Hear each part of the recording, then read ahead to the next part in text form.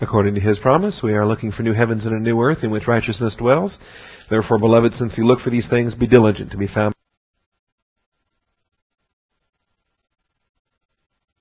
Matthew chapter 2 this morning. Matthew chapter 2. Examining our passage here in verses 1 through 12, the visit of the Magi. Verses 1 through 12. This overlaps somewhat with the next event, which is Herod, or the flight to Egypt, followed by Herod and the massacre of the babies. Because although the material for Herod and the massacre of the babies takes place in verses 16 through 18, the previews of that occur in this text with Herod's questions to the Magi and his secret intentions and all the things that we catch glimpses of here. So we'll do a little bit of double duty in this passage dealing with the Magi and give some clues ahead here for Herod, but we'll really reserve most of what we're dealing with Herod until we get down to verses 16 through 18, or with the flight into Egypt of verses 13 through 15. All right, before we begin, let's take time for silent prayer. Is our volume good? A little loud, a little loud, a little loud. Can we drop it a little bit? All right. Bringing it down, bringing it down, bringing it down, bringing it down. All right. The only way I can tell is that I typically cannot hear myself. All right. There we go. Are you adjusting the input level or are you adjusting the master output? What did Mr. Beveridge tell you to do? Adjust the speaker output. You're failing in your instructions. So you should leave the input level where it's been, and you should simply adjust the output that moves our speakers up and down. All right? We don't want to tweak the input. That goes to the cassette tape. That goes to the MP3. In fact, right now, people all over the world are listening to these very words as the MP3 is being recorded. All right, I think that's better. Shall we pray?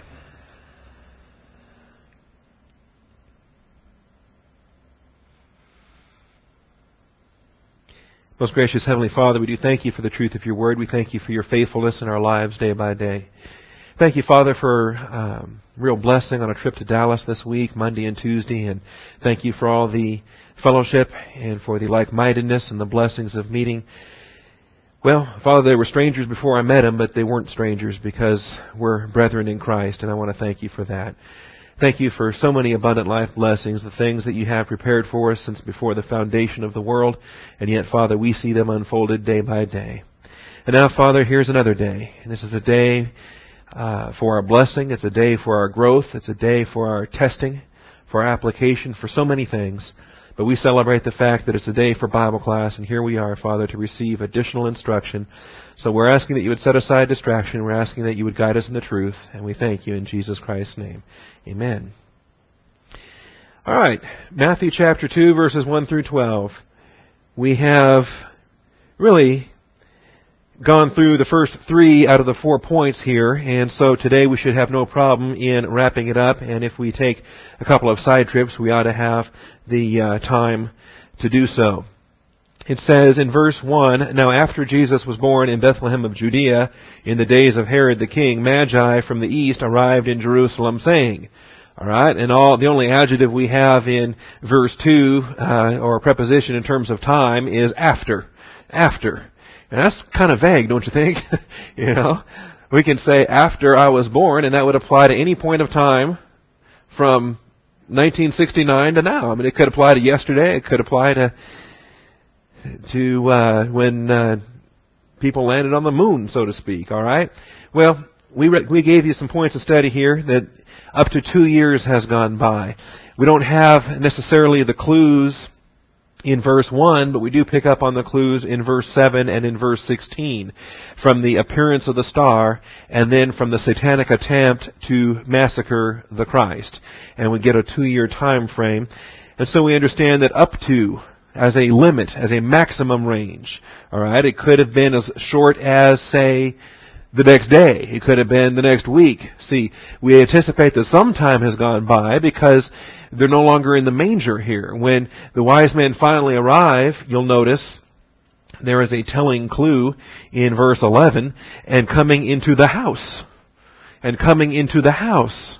See, and we anticipate or we understand that with the census being concluded and with all of these travelers that had come to town to register, and the reason why Bethlehem was packed to the gills because every Davidic descendant was there registering their property, walking off their boundaries, establishing their taxation and all the rest. Once the census was complete, they went back to where they came from. See, and you would anticipate that Mary and Joseph would have or could have done something similar. So a period of time has gone by in which the census activities are all complete. Bethlehem has emptied out quite a bit. They don't have to stay in the manger anymore. Now they can move into the inn or they can find a private home. And the things that happen here, we recognize that they are in a home of some sort, by virtue of the word house that occurs there in verse 11. So we don't have the total time frame established, but we do have a maximum up to 2 years. Secondly, Magi from the east arrived in Jerusalem for the purpose of worshiping the King of the Jews. And we'll do, if we have some time today, we'll do a little Bible dictionary work and we'll look at some things here with respect to the Magi. I found a couple of real good articles and things that would be helpful to share with you here this morning.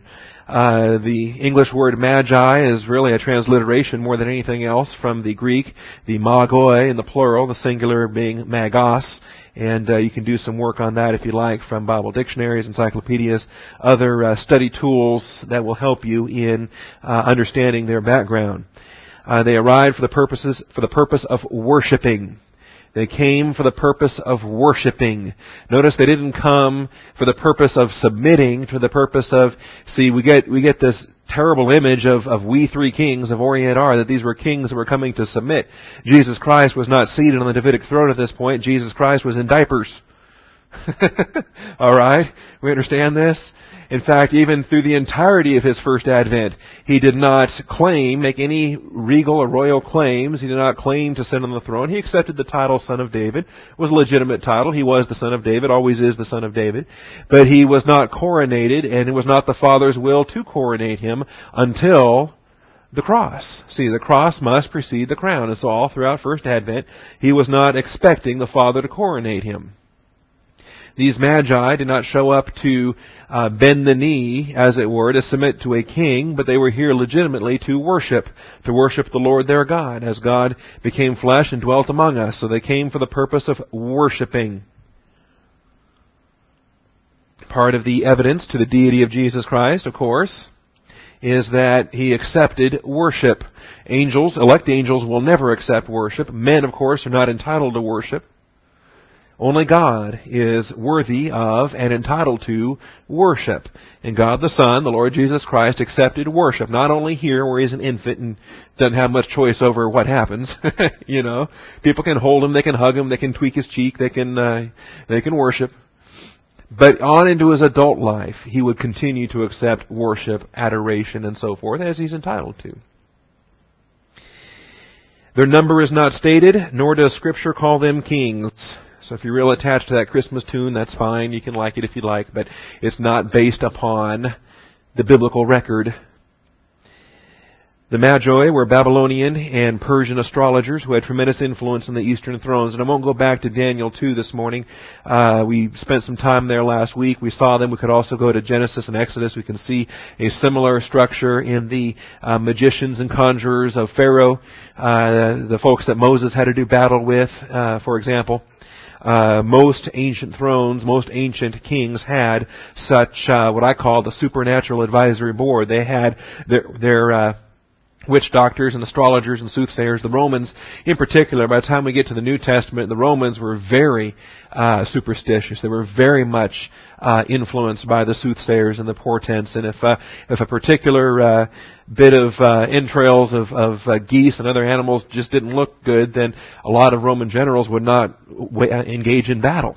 See, a little bit of that was brought out at the beginning in Gladiator, for example, a scene that took place there, and you might have picked up on that, or it might have just flown by.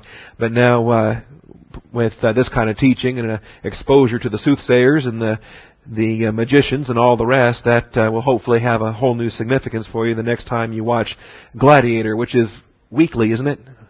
No. All right, maybe not. Anyway, I enjoy such things.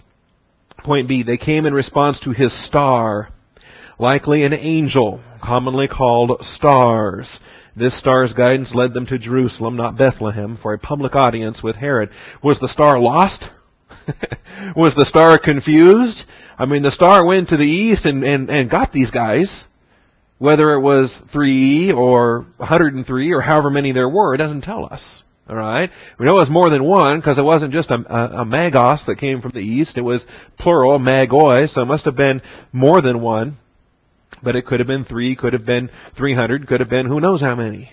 But a number of this college of scholars descended from those that Daniel trained in Babylon, observed this star that was acting in a most unstar-like manner. It came and it moved and they followed and all of this. And now all of a sudden did it goof up? It could have taken them straight to Bethlehem, right? And Pharaoh would have been none the wiser, clueless. No, the star took them to Jerusalem. And quite interestingly enough, it disappeared at that point. And so the Magi show up and they're looking around and their star disappeared. Okay?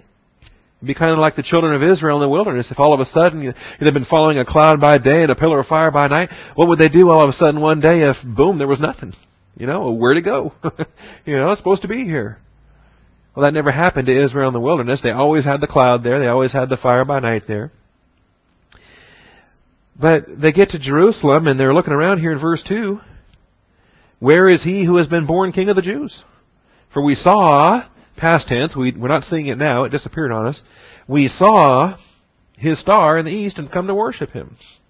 Now the star will make a reappearance again after Herod sends them out. He sends them to Bethlehem in verse 8 and verse 9, hearing the king, they went their way, and the star, there it is again, popped back up, which they had seen in the east, went on before them until it came and stood over the place where the child was. All right. So this angel was perfectly capable of holding them by the hand, walking them to, turn left here, turn right here. It's kind of like, I guess technology today is trying to replicate that with OnStar, right? Or some kind of navigation device, a computer in your car, and you want directions to wherever you're going, and the car tells you, take the next left, take the next right. You're just kind of driving along. Could have used that in Dallas yesterday. What a confusing town. So here's the star, and he's going to walk them right in. He's going to take them to the very house. So they don't mistake the issue. See, God the Father wanted this Christ to be so identified and so undeniable. And so this star is taking them to the town, to the street, to the house, shining over the house. You can imagine the starlight just shining down upon the house. This house here. There can be no doubting it. And yet, it didn't go there first. It went to Jerusalem first. That's what I'm trying to highlight here in these points. Went there for a public audience with Herod. And reasons for that, of course, they're not explicitly spelled out here in Matthew. But I think I shared this with you a couple of times now, and will most likely keep referring back to this mystery of godliness in 1 Timothy 3. This is, Paul didn't write a whole lot of music. Paul was very lawyer-like. He was very doctrinal. He gave a lot of outlines. Paul gave a lot of logical arguments. But here's a song. An actual psalm in the New Testament. 1 Timothy 3:16, by common confession, great is the mystery of godliness. He who is revealed in the flesh was vindicated in the Spirit, seen by angels, proclaimed among the nations, believed on in the world, taken up in glory. That phrase, proclaimed among the nations, or the Gentiles, recognizing that this announcement to Herod is a part of that particular fulfillment right there. That the Roman Empire was put on notice. The Phoenicians were put on notice at one point where Christ went to the Syro-Phoenician region. When he crossed over to the eastern side of the Sea of Galilee in that Decapolis region to the east and northeast of the Sea of Galilee, then that was more in the Greek region. See, of course, he went to Egypt as an infant. He lived among the Jews. He was a Jew. His primary ministry was to the Jews, but not exclusively. And we want to remember that.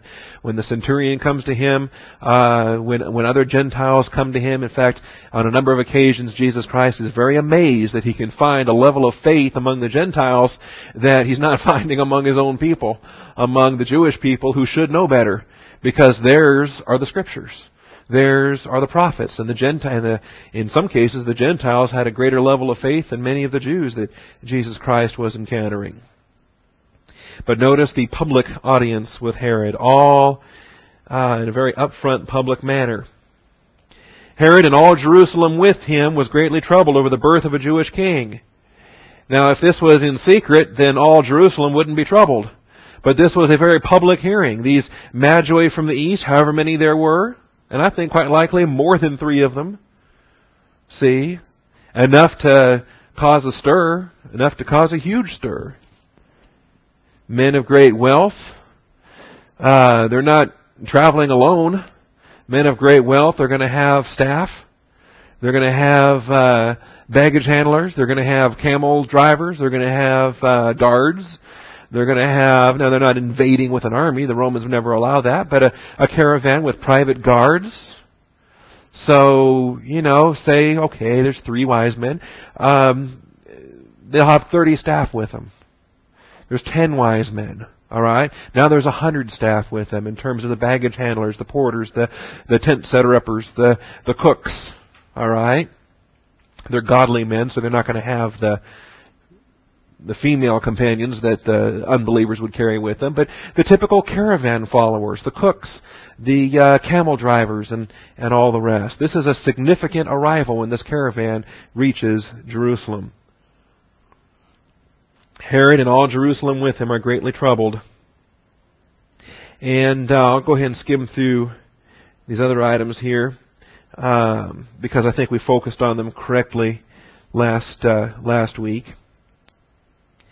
Don't overlook that link between the Christ and the Messiah from verse 2 to verse 4, because they show up and they say, "Where is the King of the Jews?" And then when he says, "Can you excuse me a minute?" and he steps out, says, "I'll be right back," and he sneaks out and he sends his messengers and he gathers together all the chief priests and scribes and he says, "Where is the Messiah going to be born?" Herod understood that link, and that connection from verse 2 to verse 4 is significant. I think more so because he made that connection mentally, academically, with knowledge, with gnosis we say, and yet he still rejects the Christ. He makes the connection between the King of the Jews, the Christ, and he rejects the Christ. See, like how many of the Pharisees that knew that he was sent from God, and yet rejected his message. That kind of hardness of heart I find hard to believe, and yet that's what happens when the person's blinded by their hatred, blinded by the systems of darkness. The chief priests and the scribes cooperated with Herod. Normally, there was such antagonism. When you study the politics of the day between the Herodians, the Pharisees, the Sadducees, and here we have chief priests and scribes. Now, to be fair, the Pharisees are not mentioned and may not have been party to this, but chief priests and scribes are indicated here. So you have your Sadducee party within the Sanhedrin. And it's quite interesting. They couldn't stand one another, but they tolerated one another because they could mutually get rich. As long as Herod didn't rock the boat with the Romans, as long as he paid his tribute, he could run his kingdom the way he saw fit. And so long as the Sadducees didn't rock the boat, so long as the Sanhedrin didn't rock the boat with Herod, he let them pretty much do as they saw fit. See, Herod was pleased to let the Sadducees, let the Sanhedrin run all of the religious matters. Pleased to let them run all the things in the temple. In fact, he spent millions building that temple for them. So it's remarkable. They cooperated when they had to, when it served their mutual purposes. Isn't that the way the world works? But then other times, of course, they despised one another. More often than not.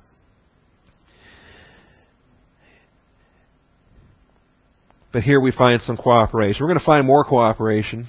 In fact, we're going to find the ultimate cooperation at the end of Jesus Christ's ministry, when not only the Herodians, not only the Sadducees, but also the Pharisees and all these other groups are going to come together in total agreement that Christ must die. All right? The need for His death will once again reunite these factions, and we will come to that at some point of time down the road. In verse 7, Herod summoned the Magi for a secret audience, and the Magi provided the 2-year time frame. Everything that from the Magi's point of view had been done publicly, but in verse 7, Herod secretly called the Magi and determined from them the exact time the star appeared. He brings them behind closed doors, as it were, for a private session, trying to keep a lid on the scandal, keep a lid on the news. All right? We need to quit talking about this king being born. We don't want that story to spread. So he determines the time frame. They provided it. Now see, they don't know. They don't realize that they're setting up a murder. They don't realize that they're setting up the massacre of all these babies. The Magi are arriving, and they're excited that the King of the Jews has been born. You imagine that maybe it never crossed their mind that this Roman King of the Jews may not like the fact, you know. So they provide the time frame, and so he sends them off. He sent them to Bethlehem and said, "Go and search carefully for the child, and when you have found him, report to me, so that I too may come and worship him." See, you go find him, come back, report to me, and I will come and worship him as well. Of course, he's telling a lie. He's got the forked tongue of the serpent here, and he's lying through his teeth, because his intention is to massacre this child. So, point 4. The Magi continue their journey to the Lord. The Magi continued their journey to the Lord. And we have this now in verses 9 through 12. 9 through 12.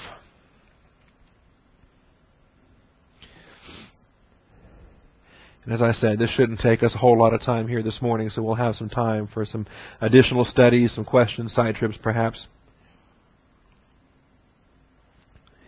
And move on to our 13th area, the flight to Egypt and the massacre of the infants 1 week from today. Subpoint A. They did not need Herod's directions as they followed the star to the very house where the child was.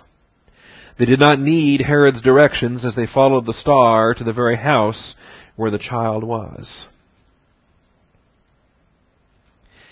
Make a couple of observations here. Subpoint A. They did not need Herod's directions. I mean, if you got OnStar installed in your vehicle, why do you need directions? You know, you don't need your friend to draw you this little sketchy, crude map on a napkin somewhere. All right? They followed the star to the very house, the oikia, where the child, the paidion, was. This then becomes a clue as well. Verse 9 says, "After hearing the king, they went their way, and the star, which they had seen in the east, went on before them, until it came and stood over the place where the paidion, where the child was." And it's an interesting change of vocabulary here from a brephos to a paidion. The brephos being the infant, the newborn. And a paidion is a separate word for child, indicating, again, a little bit older. Up to perhaps 2 years have gone by here. Different terminology from the infant. This is no longer the little infant in the manger. This is no longer the newborn. This is no longer the brephos, as it were. But he's now a paidion, up to 2 years old. Okay? Is he standing at this point? Is he walking at this point? We think of him as a toddler maybe at this point. See? And some of the vocabulary is all just like it is in English. Where does one stop and when does the other begin? See? Zoe's pretty determined that she's not a baby anymore. And she says, "I'm a toddler." I say, well, Zoe, you're kind of stretching that. Maybe you're at the upper limit of toddler. I don't know where does toddler end, And then what happens after a toddler? You're just a kid, You're a little kid. Preschooler. Anyway, so terms are a little flexible, and they may overlap some, and you may not strictly be able to peg an age for a term. We can not do it in English, and we certainly can't do it in Greek, although I think some people try to, and they try to make these hard and fast rules and say, well, in every case, this is what it's going to be. And I think that stretches it too far and kind of violates the rules of language. But we do notice two things. It's a house, not a manger, okay? And it is a paideon and not a brephos. We make those two observations. And without reading too much into the whole thing, we simply make those observations and recognize, hey, time has gone by. He's in a house, not a manger. He's a toddler, say, and no longer a newborn. And they have come to worship. All right, we can make those as observations. Point B. They worshipped him and presented him with gifts. They worshipped him and presented him with gifts. It says in verse 11, after coming into the house, they saw the child with Mary, his mother, and they fell to the ground and worshipped him. Didn't worship her, you notice. All right. She's not worthy of worship. She's just mom. All right. She's not the queen of heaven or any of these other things. They fell to the ground and worshipped him. Now, Joseph is not in verse 11. In fact, Joseph's not in 9 through 12. But Joseph is in verse 14. See, when they had gone, and behold, an angel of the Lord appeared to Joseph in a dream. So he is still alive. He is still around. Okay? We see Joseph here. We see Joseph again in Luke 2 when Christ is 12 years old. But that's the last we ever see of Joseph. And given the remainder of the gospel record, it appears that Joseph has died, that Mary is now a widow, and her sons and her daughters are there traveling with her. And Joseph's never mentioned again after the incident in the temple at age 12 that we have recorded for us in Luke chapter 2. But Joseph is here. He is just not in the house when the wise men arrive. All right? He's not in the house when the Magi come in. And or if he's there, it's not mentioned, and I think it would have been mentioned had he been there. Again, part of the narrative that time has gone by. Well, what do you think Joseph's doing at this point? Probably out working. He's got carpentry skills. He's got to bring some money in. He's got to work. They haven't returned back to Nazareth, where his business had previously been established. So they come in, they see the child, they see the mother, and they fall to the ground and they worship, not the mother, they worship the child. Then opening their treasures, they presented to him gifts of gold, frankincense, and myrrh. Now, so much has gone into these gifts. So many. I have heard sermons. I have read books. I have seen some very impressive breakdowns on what gold represents, what frankincense represents, what myrrh represents. I have seen studies that have broken down the symbolism and the message within by allegorizing this passage. The problem is, and I don't have any problem with symbolism. I don't have any problem with imagery. I have no problem with prophecy and foreshadowing and fulfillment. But because I've taught Daniel, I've taught Ezekiel, I haven't dodged any prophetic passage. All right? But when we have symbolism, I want the Bible to put it in there. And then I want the Bible to explain it. All right?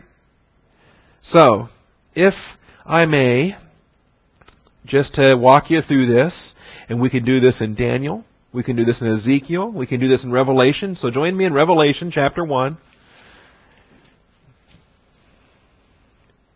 Take a few moments to do this with you here so that you can do this with anybody else. Somebody that comes along and tries to do all these things. Okay? And Revelation chapter 1, verse 12. I turned to see the voice that was speaking with me, and having turned, I saw 7 golden lampstands. In the middle of the lampstands I saw one like a son of man, clothed in a robe reaching to the feet, and girded across his chest with a golden sash. His head and his hair were white like wool, like snow. His eyes were like a flame of fire. His feet were like burnished bronze when it had been made to glow in a furnace, and his voice was like the sound of many waters. In his right hand he held 7 stars, and out of his mouth came a sharp 2-edged sword, and his face was like the sun shining in its strength. This is what the Apostle John saw when he turned, and he saw this in his vision. And it knocks him out. All right? Falls to his feet like a dead man. Now, a lot of what he saw was symbolic. A lot of what he saw was representative. That's what we mean by symbolic. He really did see the lampstands, but the lampstands stood for something. Okay? Likewise, he really did see the robe. He really did see the sash. He really did see the hair. Were those symbolic? Did they mean something too? Or was that what he saw? Is that what the Lord was wearing? Now, when the Bible puts symbolism in that is designed to teach something, it explains the symbols. And you don't need to have a real genius pastor to impress you with his credentials or his degrees or how smart he is to explain these things to you. You just have to have a pastor faithful enough to say, look at verse 20. All right? Because the Bible's going to explain these things.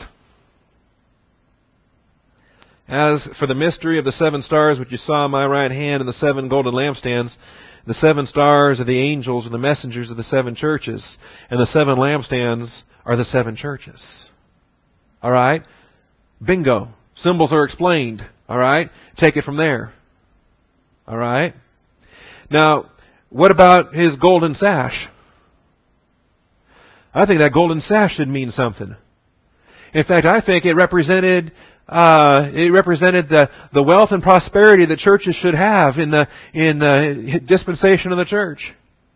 And I think since he was wearing a golden sash, I think we should all symbolically have golden sashes. I think we should all be rich. I think we should have fat bank accounts and fat wallets, and we should have diversified portfolios. In fact, we should be rolling in the dough. Well, where did I get that? It wasn't in the Bible. There's no verse 21 here that says, and the golden sash you saw me wearing was such and such. Okay? It's not spelled out. It is not spelled out as being symbolic. And so I'm not going to try to make it symbolic when the Bible doesn't tell me it's symbolic. Okay? We do the same thing in Ezekiel. We do the same thing in Daniel. We do the same thing everywhere in apocalyptic literature or prophetic literature and so forth. When we recognize the genre of the literature we're studying, when we recognize the nature of what's being explained. If it's explained, we take God's explanation. If it's not explained, we don't try to make up our own. Because where's the control then? There's no control. I can say it means this, and another pastor can come along and say, well, it means that. Another pastor can come along and say, I think it means this other thing. And it's all relative based upon however clever the pastor might be to make stuff up. Okay? And it doesn't have to be deliberate fraud. It could be unintentional. The pastor may have good intentions.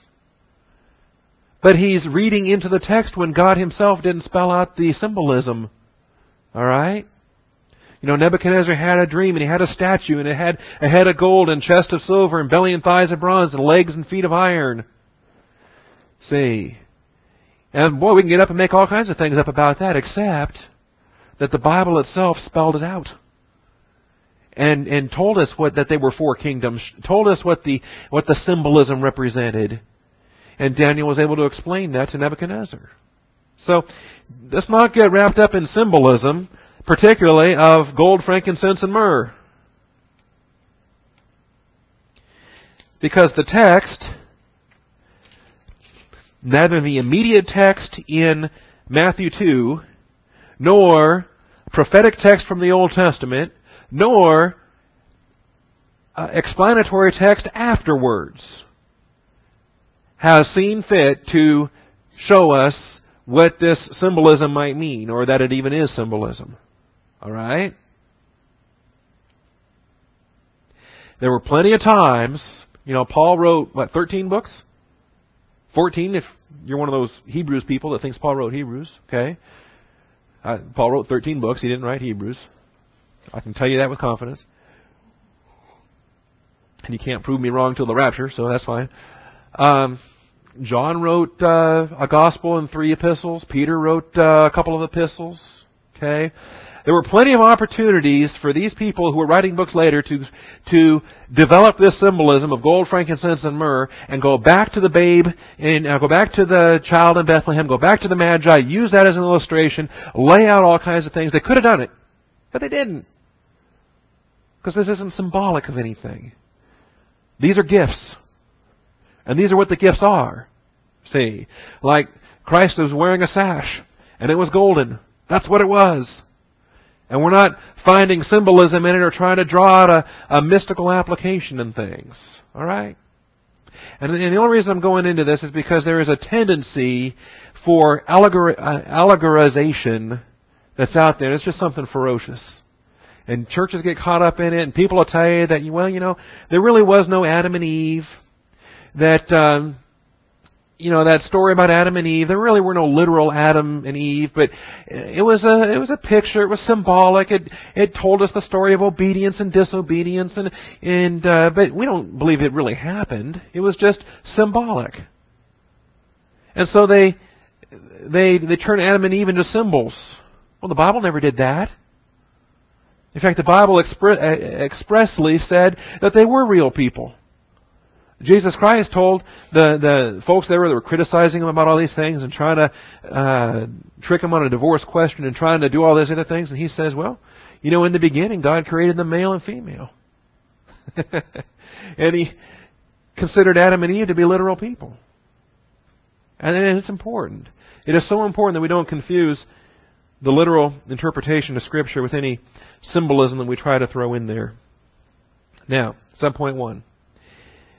This does not fulfill Psalm 72, verses 10 and 11, or other such Old Testament passages. You will read commentaries, though, that will tell you that. You might hear pastors that will tell you that. Guys on the radio might tell you that.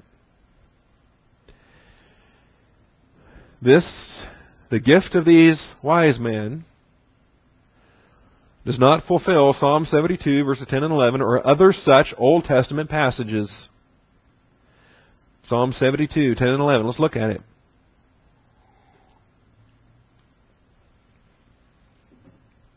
Psalm 72, verses 10 and 11.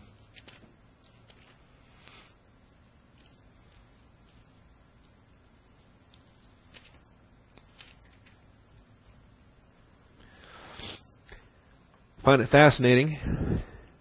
Psalm 72 is a Psalm of Solomon. Okay? Most of the Psalms were written by David. Over half of 150 Psalms were written by David. This one was written by Solomon. You understand, David was the king of warfare, the king of bloodshed, the king of conquest. Solomon, his son, was the king of peace. They both foreshadowed Christ, of course, who's going to come at Second Advent in battle, in victory and conquest, and then he will reign in peace. So it took both David and Solomon to prefigure what the Christ will be when he reigns. Now in Psalm 72, verse 8 says, "May he also rule from sea to sea." May he also rule from sea to sea. This is a messianic passage looking ahead to Second Advent, looking ahead to the millennial reign of Jesus Christ. Quite interesting how the United States adopted this and historically in their concept of manifest destiny and the concept of the glory of the new nation of America and the freedom we have and the push to the west and the desire to reign from sea to sea. From sea to shining sea. I know we still sing that. It's quite interesting. In the history of our nation, how certain folks felt it appropriate to adopt messianic language in their own understanding of the manifest destiny of the United States of America. perhaps confusing client nation with messianic promises for Israel. May he also rule from sea to sea, from the river to the land, to the ends of the earth. Let the nomads of the desert bow before him, and his enemies lick the dust. Now, these are wise men from the east. They're not necessarily nomads. And simply from the east, yes, there is desert to the east, but there is also civilization to the east where the Magi were centered, in Babylon, in Persia, in regions to the east. Verse 10, let the kings of Tarshish and of the islands bring presents. The kings of Sheba and Seba offer gifts. Let all kings bow down before him. All nations serve him. All right? Now, do you see some differences in verses 10 and 11 that aren't really working themselves out here in Matthew 2? You know, Tarshish is far to the west, and the islands, where it says kings of Tarshish and of the islands bring presents, and you can do some geography work and you can find perhaps references to Spain with Tarshish and Great Britain and the British Isles with the islands, perhaps. Sheba and Seba offering gifts. You can find regions to the east in the Arabian territories. But it's a stretch to try to force the Magi into here. And then it says all kings bow down before him. Well, Herod certainly didn't. Caesar certainly didn't. You know, when the Bible says all, what does it mean? It means all. Okay? You know, not just a select assortment from the east. All. And that's very important, because how many of your sins have been forgiven? All right? Not just a select assortment of them. All of them. The Lamb of God took away the sins of the world. All of them. And so when it says, let all kings bow down before him, all nations serve him, is this a first Advent prophecy or second Advent prophecy? Second Advent prophecy. Okay. Now, we have an easy time with that because we're in between the two. We're in between the two Advents. And we can look back to first Advent and see everything that was fulfilled. We can look ahead to second Advent and we recognize that the things that are yet unfulfilled, well, they're coming up. And we have the perspective in between that's unique. It's advantageous. We have the church age advantage, which is better than in the Old Testament where they're looking ahead to both of them.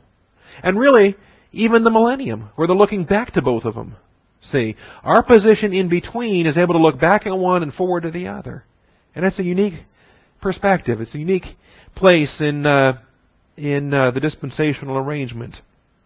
Other such passages. Now, where might I find other such passages in addition to Psalm 72? Well, let's, in a couple moments here remaining, we have Psalm 72:10 and 11. That the kings of Tarshish and of the islands bring presents. The king of Sheba and Seba offer gifts. And let all kings bow down before him. All nations serve him. Now, depending on what Bible you have, you may have some cross-references there. You may have some footnotes there. These are the cross-references and the footnotes for the New American Standard. For all kings bow before him. It gives you there... I can pull this up here in a moment. Psalm 138, verse 4. Isaiah 49 and verse 23. And you can take some time to look at those verses if you'd like and find some correlating material. All the kings of the earth will give thanks to you, O Lord, when they have heard the words of your mouth. Psalm 138 and verse 4. There's an interesting passage. All the kings of the earth will give thanks to you, O Lord, when they have heard the words of your mouth. Well, does that apply to First Advent? Does that apply to these Magi?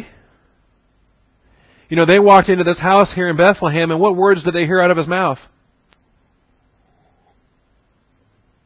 Well, depending on how old he is, you know. They might have heard a goo goo gaga. They might have heard a hi. They might have heard, you know. What kind of words would they hear out of Lillian's mouth? What kind of words would they hear out of Andres' mouth? Okay? Or Mateo or Zoe.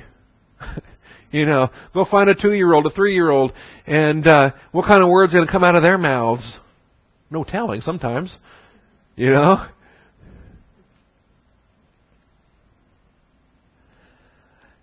Well, this is not the wise men in Bethlehem. This is not any time in First Advent. This is going to be Second Advent. This is going to be when the kings of the earth assemble in Jerusalem, and they assemble to worship, and they assemble to get Bible class. The kings of this earth will receive Bible teaching from the Lord Jesus Christ. Take it back to their nations. And they will hear the words of their mouth, and they will give thanks. They will sing of the ways of the Lord, for great is the glory of the Lord. It's an amazing, amazing promise. Another passage that we had here, in addition to Psalm 138, was Isaiah 49:23. Something even better than the little cross references and things that you have in your margins in your Bible, and they're all different. The set that you have there in the New American Standard Bible is going to be different from a set of cross references maybe that the publishers of the NIV might put in there, or the New King James, or the King James, for example. There is a work called The Treasury of Scripture Knowledge. If you're not familiar with it, by R.A. Torrey, The Treasury of Scripture Knowledge.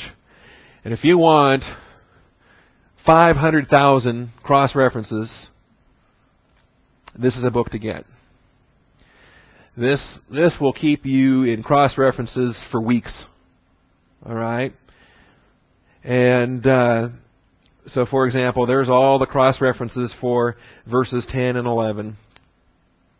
When it says, all kings bow down before him. And for all kings, it's given us the Psalm 138 and the Isaiah 49 passage that was in the margin that we looked at a moment ago. But it's also giving us Psalm 2, verses 10 through 12. It's given us Revelation 11:15, Revelation 17:14, 21, 24, and 26. For the nations, it's giving us Psalm 86:9, Isaiah 11:9, Isaiah 54:5, Romans 11:25, Revelation 20:1 through 6. It's giving us a ton of links to cross-reference, to apply that pertain to this particular passage and things there. And additional study can be done in each of those passages. And some of them you kind of scratch your head and say, I'm not sure how that ties in until you look at them, you put them up side by side and say, oh, okay, I see where the cross-reference there is. I see where the link is and the things there. Now again, with paper Bibles, you're doing a lot of page flipping. You got your New American Standard and you got your Torrey here. You're doing a lot of page flipping to find those. If you have the software, forget the page flipping. You're just going to look at the verses. And in fact, if all you want to do is just look at the verse, you can hover your mouse there and it pops up and you read it. Hover your mouse there, it pops up and you read it. And so you can read a lot of verses in a very short amount of time simply by moving your mouse, looking at your verse. The nations will walk by its light, and the kings of the earth will bring their glory into it. What a delight. Say, I remember that passage. So you click on it, and your Bible goes there. And now you can spend time in that passage. All right? The nations will walk by its light, and the kings of the earth will bring their glory into it. They'll be pleased to bring gifts. They're going to want to. See, at least the ones on positive volition, at least at the start, when the millennium begins with 100% believers. Okay? That will decrease as the years go by and more unbelieving kings choose to rebel. So, the gift of the Magi here does not fulfill Psalm 72 or other such Old Testament passages, New Testament passages, and so forth. What does it do? Why did these Magi show up? Why are they bringing gifts? Say, well, A, they want to. It's their opportunity. They love the Lord. They're excited about this coming king.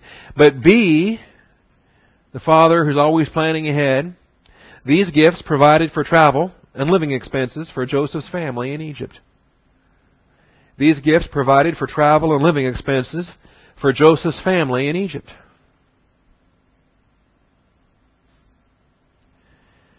These gifts provided for travel and living expenses for Joseph's family in Egypt.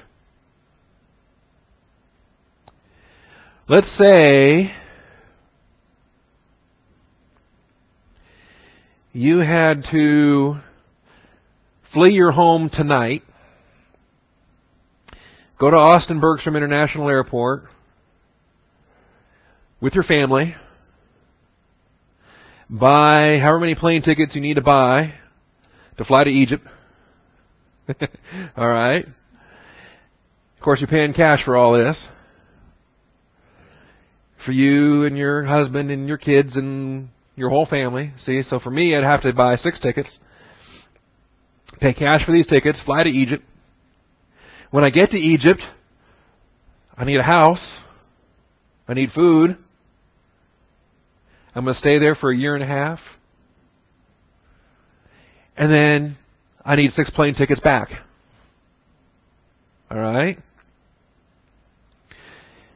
You keep that kind of cash in a kitchen drawer somewhere? All right?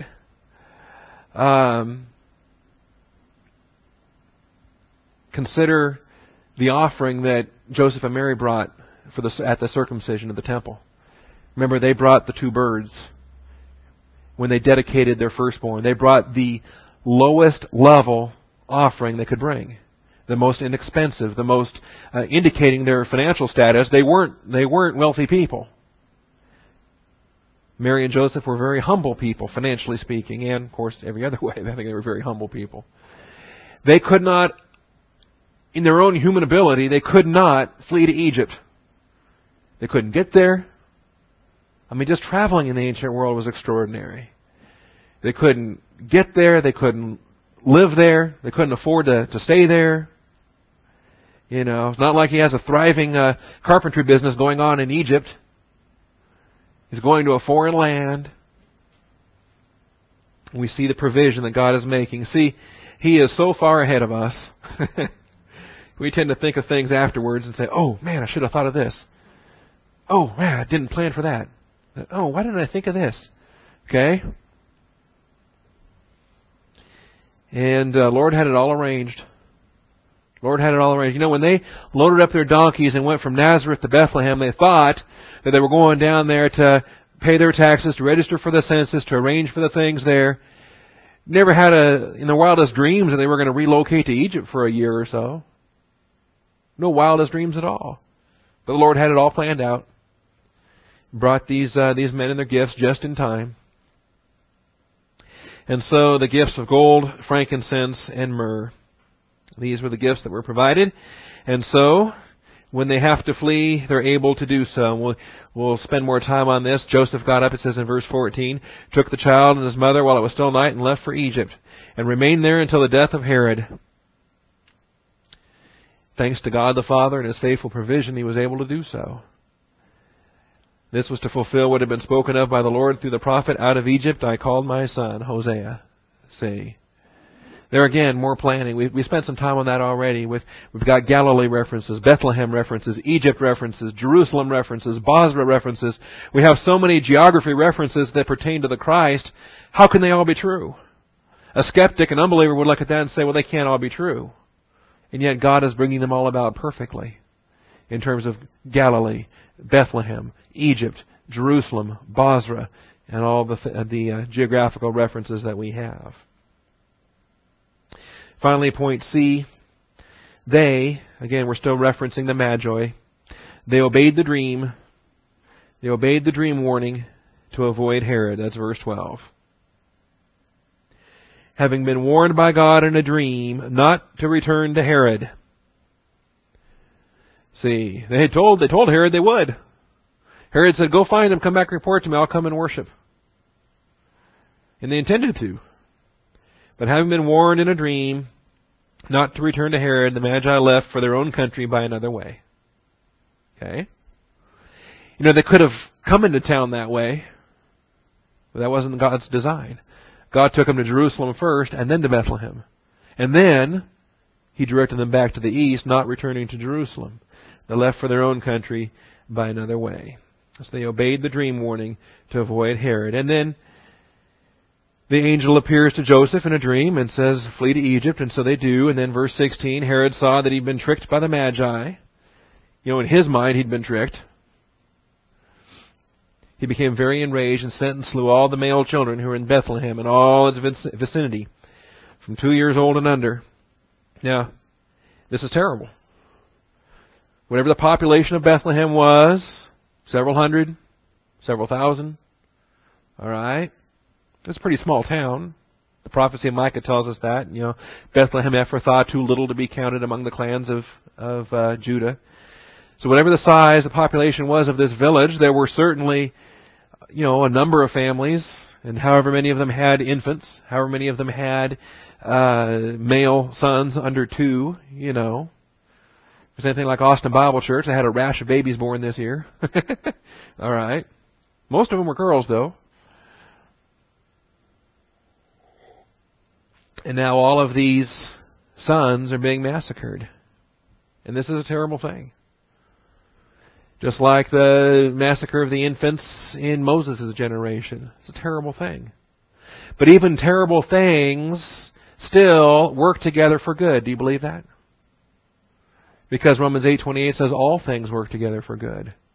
And a massacre of babies is not a good thing. But it can work together for good. And obviously, every single one of these babies is under the age of accountability, and so every single one of these babies is taken into glory. But this is a part of the Father's plan too. Notice verse 17.